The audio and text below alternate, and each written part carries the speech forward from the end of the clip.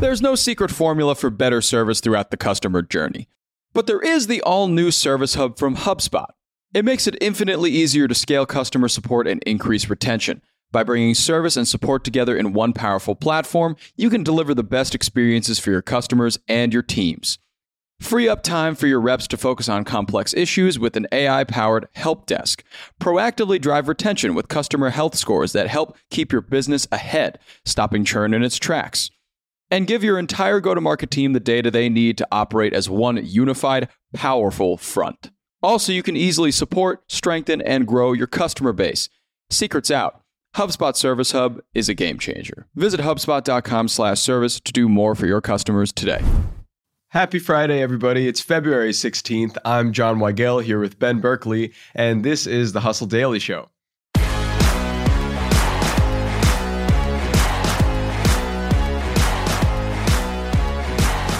Today is the last day you can return your Apple Vision Pro for a full refund, and many have already cashed out. Tech writers, consumers, and company heads alike have been trying out Vision Pro since its February 2nd release date in a chorus of, you guessed it, mixed reviews. But why have some decided to return the device, and where can Apple go from here? We'll chat about all that in a bit, but first let's give you the hits and headlines today across business and tech. Starting off, OpenAI launched its new text-to-video model, Sora, yesterday to certain users, touting its ability to create, quote, complex scenes with multiple characters, motions, backgrounds, and more. This sounds pretty dang cool, honestly.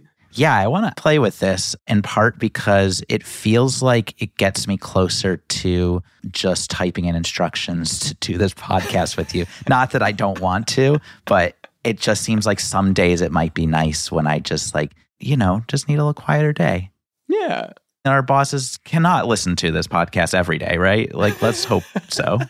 But coming back to this, I think it's really fascinating that this is finally entering the mainstream, because I think this is something that a lot of people in the video industry will take a very big interest in going forward. Because when you talk about sourcing stock imagery or stock photos, or, Getty's got to be sweating in their boots right now about this.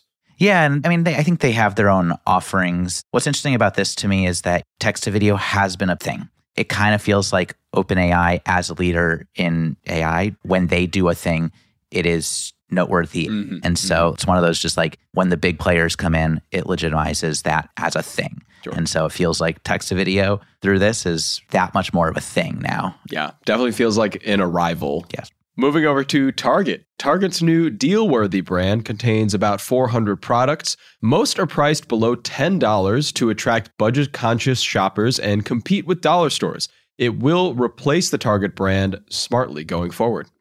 Next, U.S. drug prices saw a median increase of 4.7% in January. Yikes. The hike was spread across about 900 medications, including diabetes meds, Ozempic, and Mounjaro. That's kind of alarming when you think about the inflation that we've been experiencing recently and how it's kind of bleeding into the health sector, because I know, especially for a friend of mine that is a diabetes patient, the medication ain't cheap. No, it is not. And I don't have the numbers to back this up, but I do have the experience in living America to say, I don't think insurance is picking up this slack and helping to offset these costs for people. Mm-hmm. So yeah, it is really alarming. Yeah. This is also one of those things where in an election year, that's going to come up. Yeah. And that's one of those places, I feel like gas prices, where you really notice whether the economy feels good or not. And so hopefully this is something that gets reeled in sooner rather than later. I hope so too. And finally, Google and the Environment Defense Fund will use satellite data and AI to create a methane emissions map to help fight climate change. Methane accounts for about 33% of global warming, so this could be a big deal if used properly. Okay, on to the main story today. Today, our focus is on the Apple Vision Pro and the widespread internet discourse around it, which mostly reads, quote, wow, this is cool, but I'm returning it because it kind of hurts my head, essentially. Ben, what are your thoughts on the Vision Pro returns as of late? And is it really just as simple as, this kind of hurts my face? Well, first off, I just want to give some very important caveats off the top. I have yet to shove one of these on my face. Mm-hmm, so, take some authority off of what I'm saying about it. But It's also, no matter what happens with returns and numbers that come in, it's going to be too early still to call this a success or a failure, really anything as a product. I'd also just warn, we should just never bet against Apple. That's something that you can learn across time. But also, wow, this product, it's been out in the wild for less than 2 weeks. And yeah, the general vibes around Vision Pro, they aren't so good right now. Yeah, at least from places that we see regularly, sites and people covering it and YouTubers and people on X, at least from a vocal minority, it seems like it's getting a bit of the shaft in terms of usability and how long you can use it. I think those are kind of the main two complaints that I've been seeing. But you're right, we can't exactly assess yet if it's a failure or a huge success. I think time will tell in that margin. But as of now, it seems like the people who are speaking out about it are speaking out about it pretty negatively, it seems.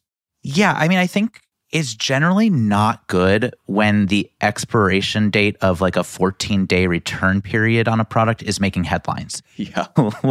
And again, that is today. If you happen to have a Vision Pro and you want to get rid of it, get on that. But yeah, I think that that's just something that when you really dig into those complaints, it makes sense. People are saying it's too expensive. $3,500 is a really high price to pay for a device that might not be essential to your everyday. It does have so few game-changing apps. It's giving people headaches, making people's faces hurt. We haven't seen anyone citing this directly, but we all know that people are just worried that they look too cool wearing this.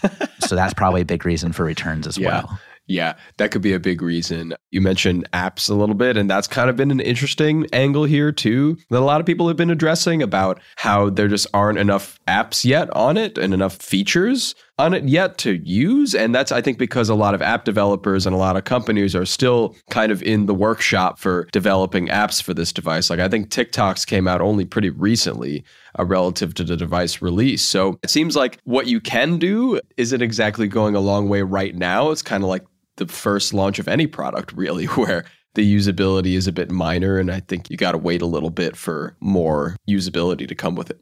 I guess that's the thing is, if I'm Apple, I don't know where I'm looking right now. Obviously, you're looking just to see what the rate of return ends up being and how overwhelming it may be, or underwhelming actually still could be. This could just be people being loud on the internet, not liking something. We've all been to restaurants with bad Yelp reviews that turned out they're pretty great. Yeah. But, I think what is their next priority? Because if the complaints were going in one direction, it's simply just not comfortable enough. Then you have your mandate. Make a product that's lighter, get that to market. But there are a lot of fronts that they're going to battle on here. Also, they're doing it with what feels like they kind of were going down this line where there's no competitors. But then Mark Zuckerberg also entered the picture and I feel like kind of just like really poked them. Yes. I was going to ask if you watched his Instagram review of the Apple Vision Pro, which mainly was a Quest 3 ad. I will say that. Yeah. Definitely. He is a businessman, if nothing else. Yeah, he smelled blood in the water. And if you didn't see it, Mark Zuckerberg released a video and she said, I think the direct quote is, I don't just think that Quest is the better value. I think Quest is the better product, period. Mm-hmm. And he did give Apple some credit for producing what is kind of a more premium entertainment device. But then he laid out this argument for why his company's Quest 3 should have headset supremacy. Yeah. And I think it accounts to a lot of the Vision Pro's kind of limitations when compared to mostly a VR headset that you can game on, or you can do other things on, or you can watch YouTube on. And it kind of seems like the Apple device is quite sleek and exciting, but kind of fails in the realm of, again, that usability or just the diversity of uses that it has right now. Yeah, I think if you were judging the success of this product launch for Apple on whether it generated this iPhone moment, we are seeing that that didn't happen. And I think that you're seeing that now the competition is sensing that as well. Mm-hmm. I think that when you look at Zuckerberg's list of things that Vision Pro doesn't have, like Quest 3 weighs 120 grams less, so you can wear it longer. It doesn't require to be wired into a battery pack most of the time, so it's easier to move around. Quest has a wider field of view, and he kind of added in a perfect dig that it's about 7 times less, in terms of price tags. So It feels like Apple had its moment to really kind of get that excitement to coalesce I think that's where you're starting to see this story with returns being talked about a lot. And then Zuckerberg sweeping in and taking the headlines. It really just feels like the moment is slipping out of Apple's grasp. Yeah, it does feel that way. I will say, though, at the end of the day, what Apple was able to do here is definitely generate buzz. I mean, if it may be negative at times, reviews for this have dominated the internet over the past few weeks, good and bad. So at least they're kind of in the talk, where I feel like Quest 3 is very much not a topic of conversation on your usual internet viewing time. So I do think that there is something to be said about Apple being in the space and being ready in there, but it's a little too early to tell if we were ready for this product. Yeah, I'm going to view this as just a target customer of theirs, where as I have an iPhone in my pocket talking to you on a MacBook while an Apple TV is in the room, none of this makes me have any desire to try the Vision Pro. And so I think that seeing these headlines about people being so dissatisfied, I don't know. I was already skeptical, and they're going to have to prove it to me somehow that this is worth me taking another look at. Yeah, completely agreed. I think I'm in the same boat.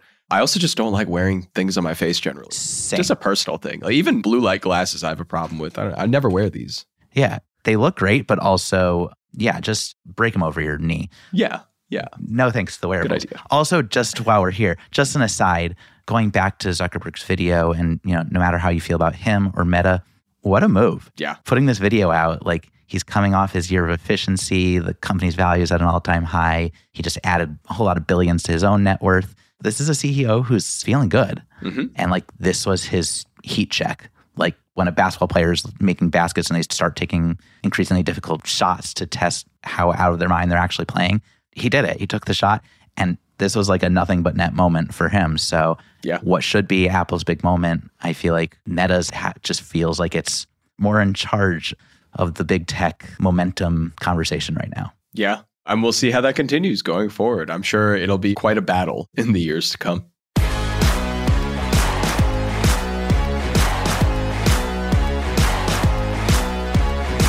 All right, that's going to do it for us today. Thanks for tuning into the Hustle Daily Show. We're a proud part of the HubSpot Podcast Network. Our editor today is Robert Hartwig, and our executive producer is Darren Clark. We've got a lot more tech and business coverage in our newsletter. If you're not subscribed, go get yourself signed up at thehustle.co/email, and we will see you next week.